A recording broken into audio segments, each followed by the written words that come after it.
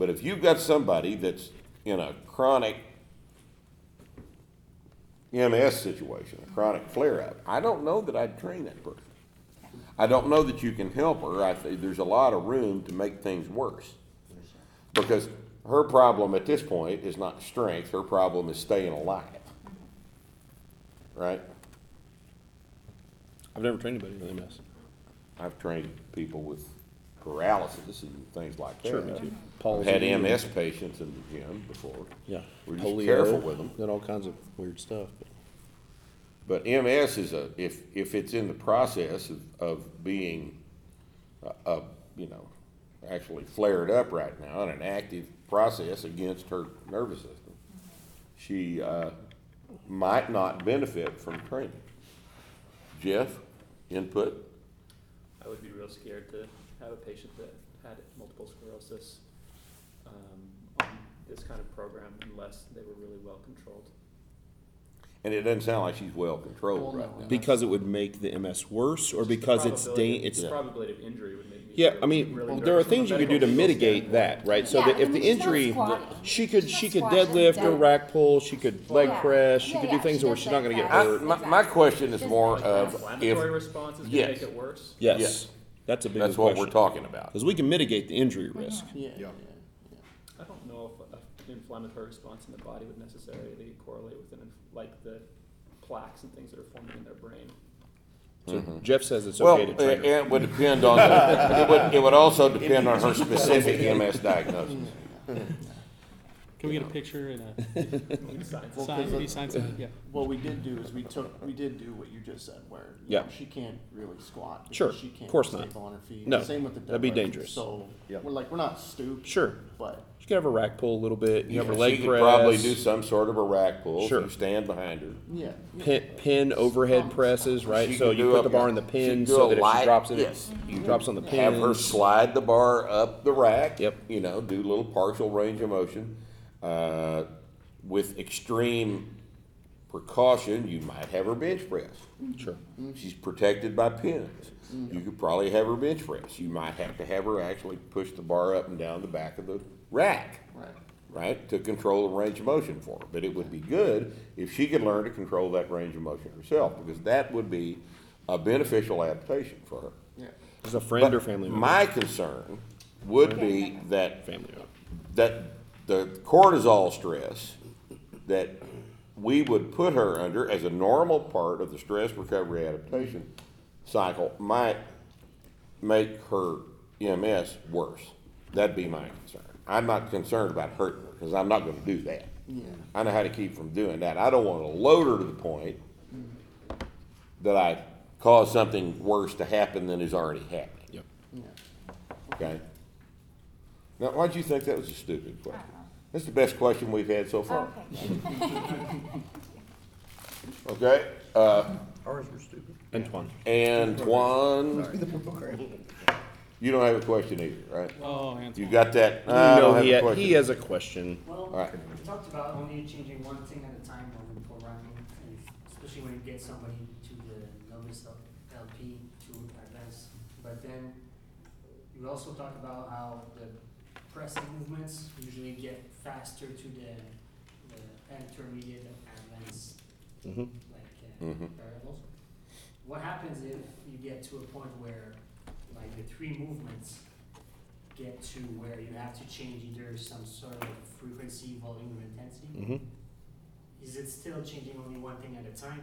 Because No, it's remember- only one thing per movement? Remember what I said? I said you pick the most effective thing to change. Other variables are going to be affected. When you change an exercise, you're changing frequency. When you change volume and all, you're manipulating various things. It's to not do too many at one time. Yeah. It's the minimum effective dose. It minimum doesn't. thing. It's not the single effective. It's not the single thing, right? So almost always, if volume goes up, intensity comes down. If intensity goes up after you're well out of the novice phase, if intensity goes up, volume comes down. So those are two things, but you can still manipulate both. But you don't want to change intensity, volume, frequency, exercise selection, subjective RPE, all sorts at the same time, because then and one of the problems is sometimes that actually works. But you don't know Right, what but then what works? Yeah. I don't know. Right, so the scientific method says, well, let's let's change a variable.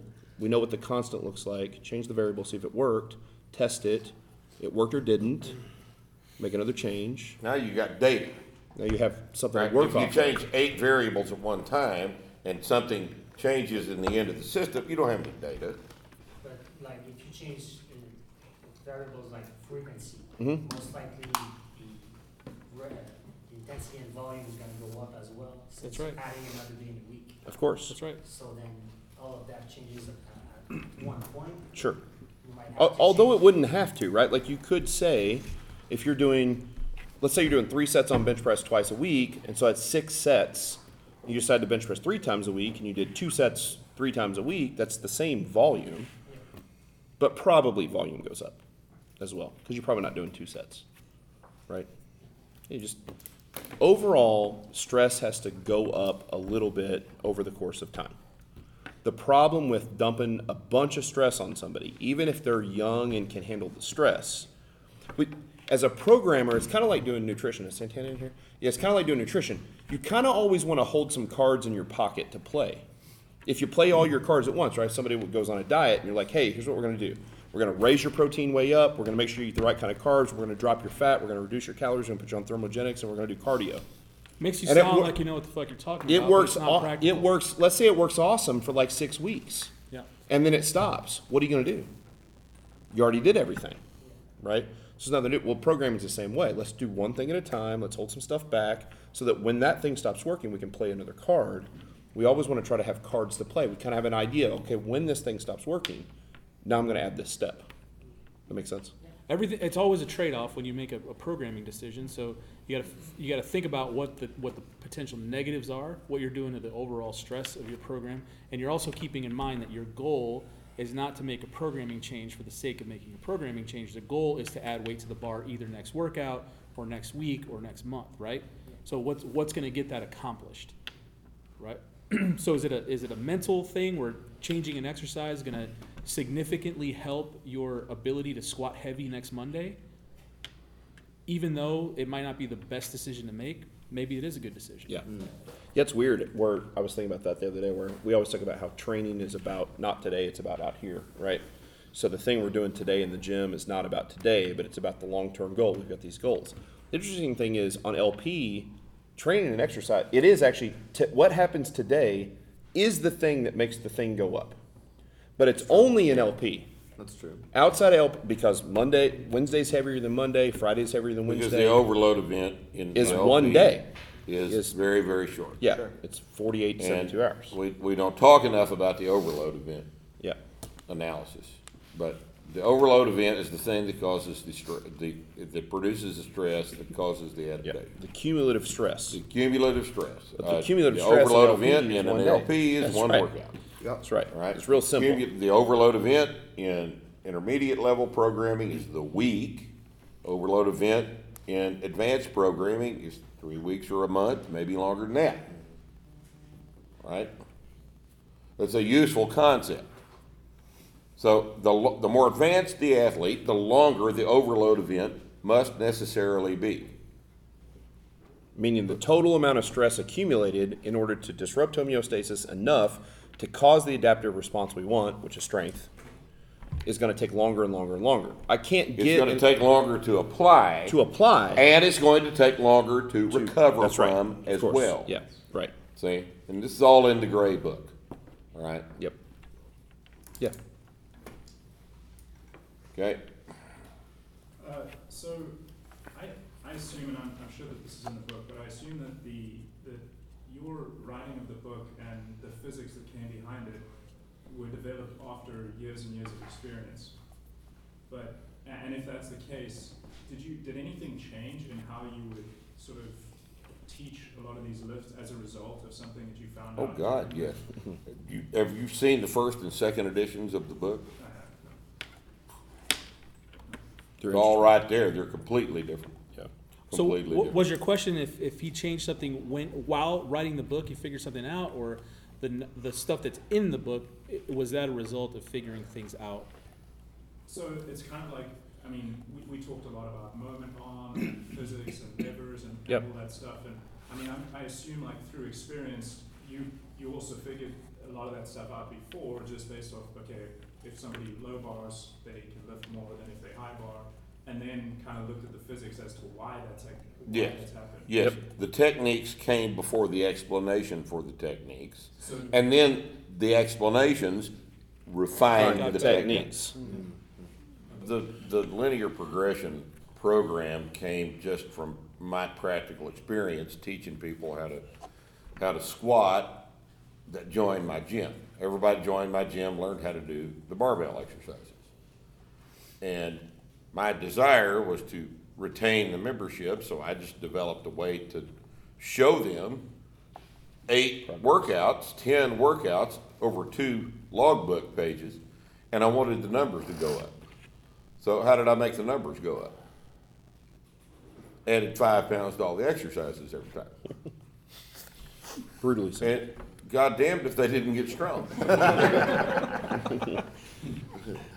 And that's where that all came from. You know, and as it turns out, that was, you know, pretty important development. Because what was at the norm at the time, back in the 80s and 90s, you know, all these people were still running around going, oh, you can't make significant gains in muscular body weight for 6 months. It's all neurological. It's all neurological development. Yeah, But, you know, they still say that. they do still say it now, Sure, they still say that. despite the fact that we've proven them wrong millions of times. Yeah, it's amazing. So, no, I'd have, you know, little 18-year-old kids sign up and gain 12 pounds in 10 days. You know, and their squat would go up 40 pounds in 10 days. And the way I knew that is because I would add more weight, and I can see it across the page. So that is kind of where it came from to begin with, and much later, you know, as a direct result of my association with CrossFit, I had to start nailing down the why do we deadlift this way part. And that's where that analysis came from, because it was forced on me. So you had to like reverse engineer it from the top. Yeah. Yes. I know this is the way we deadlift. All right. I know this is the way, that's the best way to deadlift. But I don't know how to tell you why right now, but I'm going to. But I'm going to figure it out, and I did. And then, under this analysis, here's a little tweak I need to make to the way we teach the deadlift. Yeah. See? And that's never really stopped, How we do right? that. Like the We learn lecture stuff you just every heard in programming is the thing that's changed the most over the last year. Because we've continued to tweak it to this sort of Yeah. making these minimum effective dose changes to understand that you don't just, like in all of sort of programming history in the weight room, you just did a program till it didn't work, and then you're just like picked a new program. Well, that's dumb. If you understand like the big concept of programming, then you just figure out what made the thing stop working and make one change and keep making progress, and then make another change and keep making progress. And you do, and what that does is that makes you look at the long-term programming model. We don't look at programming anymore from a 1 week, 3 week, 3 month, 6 month, 1 year. You just look like, what are we going to do over the lifetime of this lifter, the decade, whatever. And the direction we want it to head is this Constantly way. that. Is this way.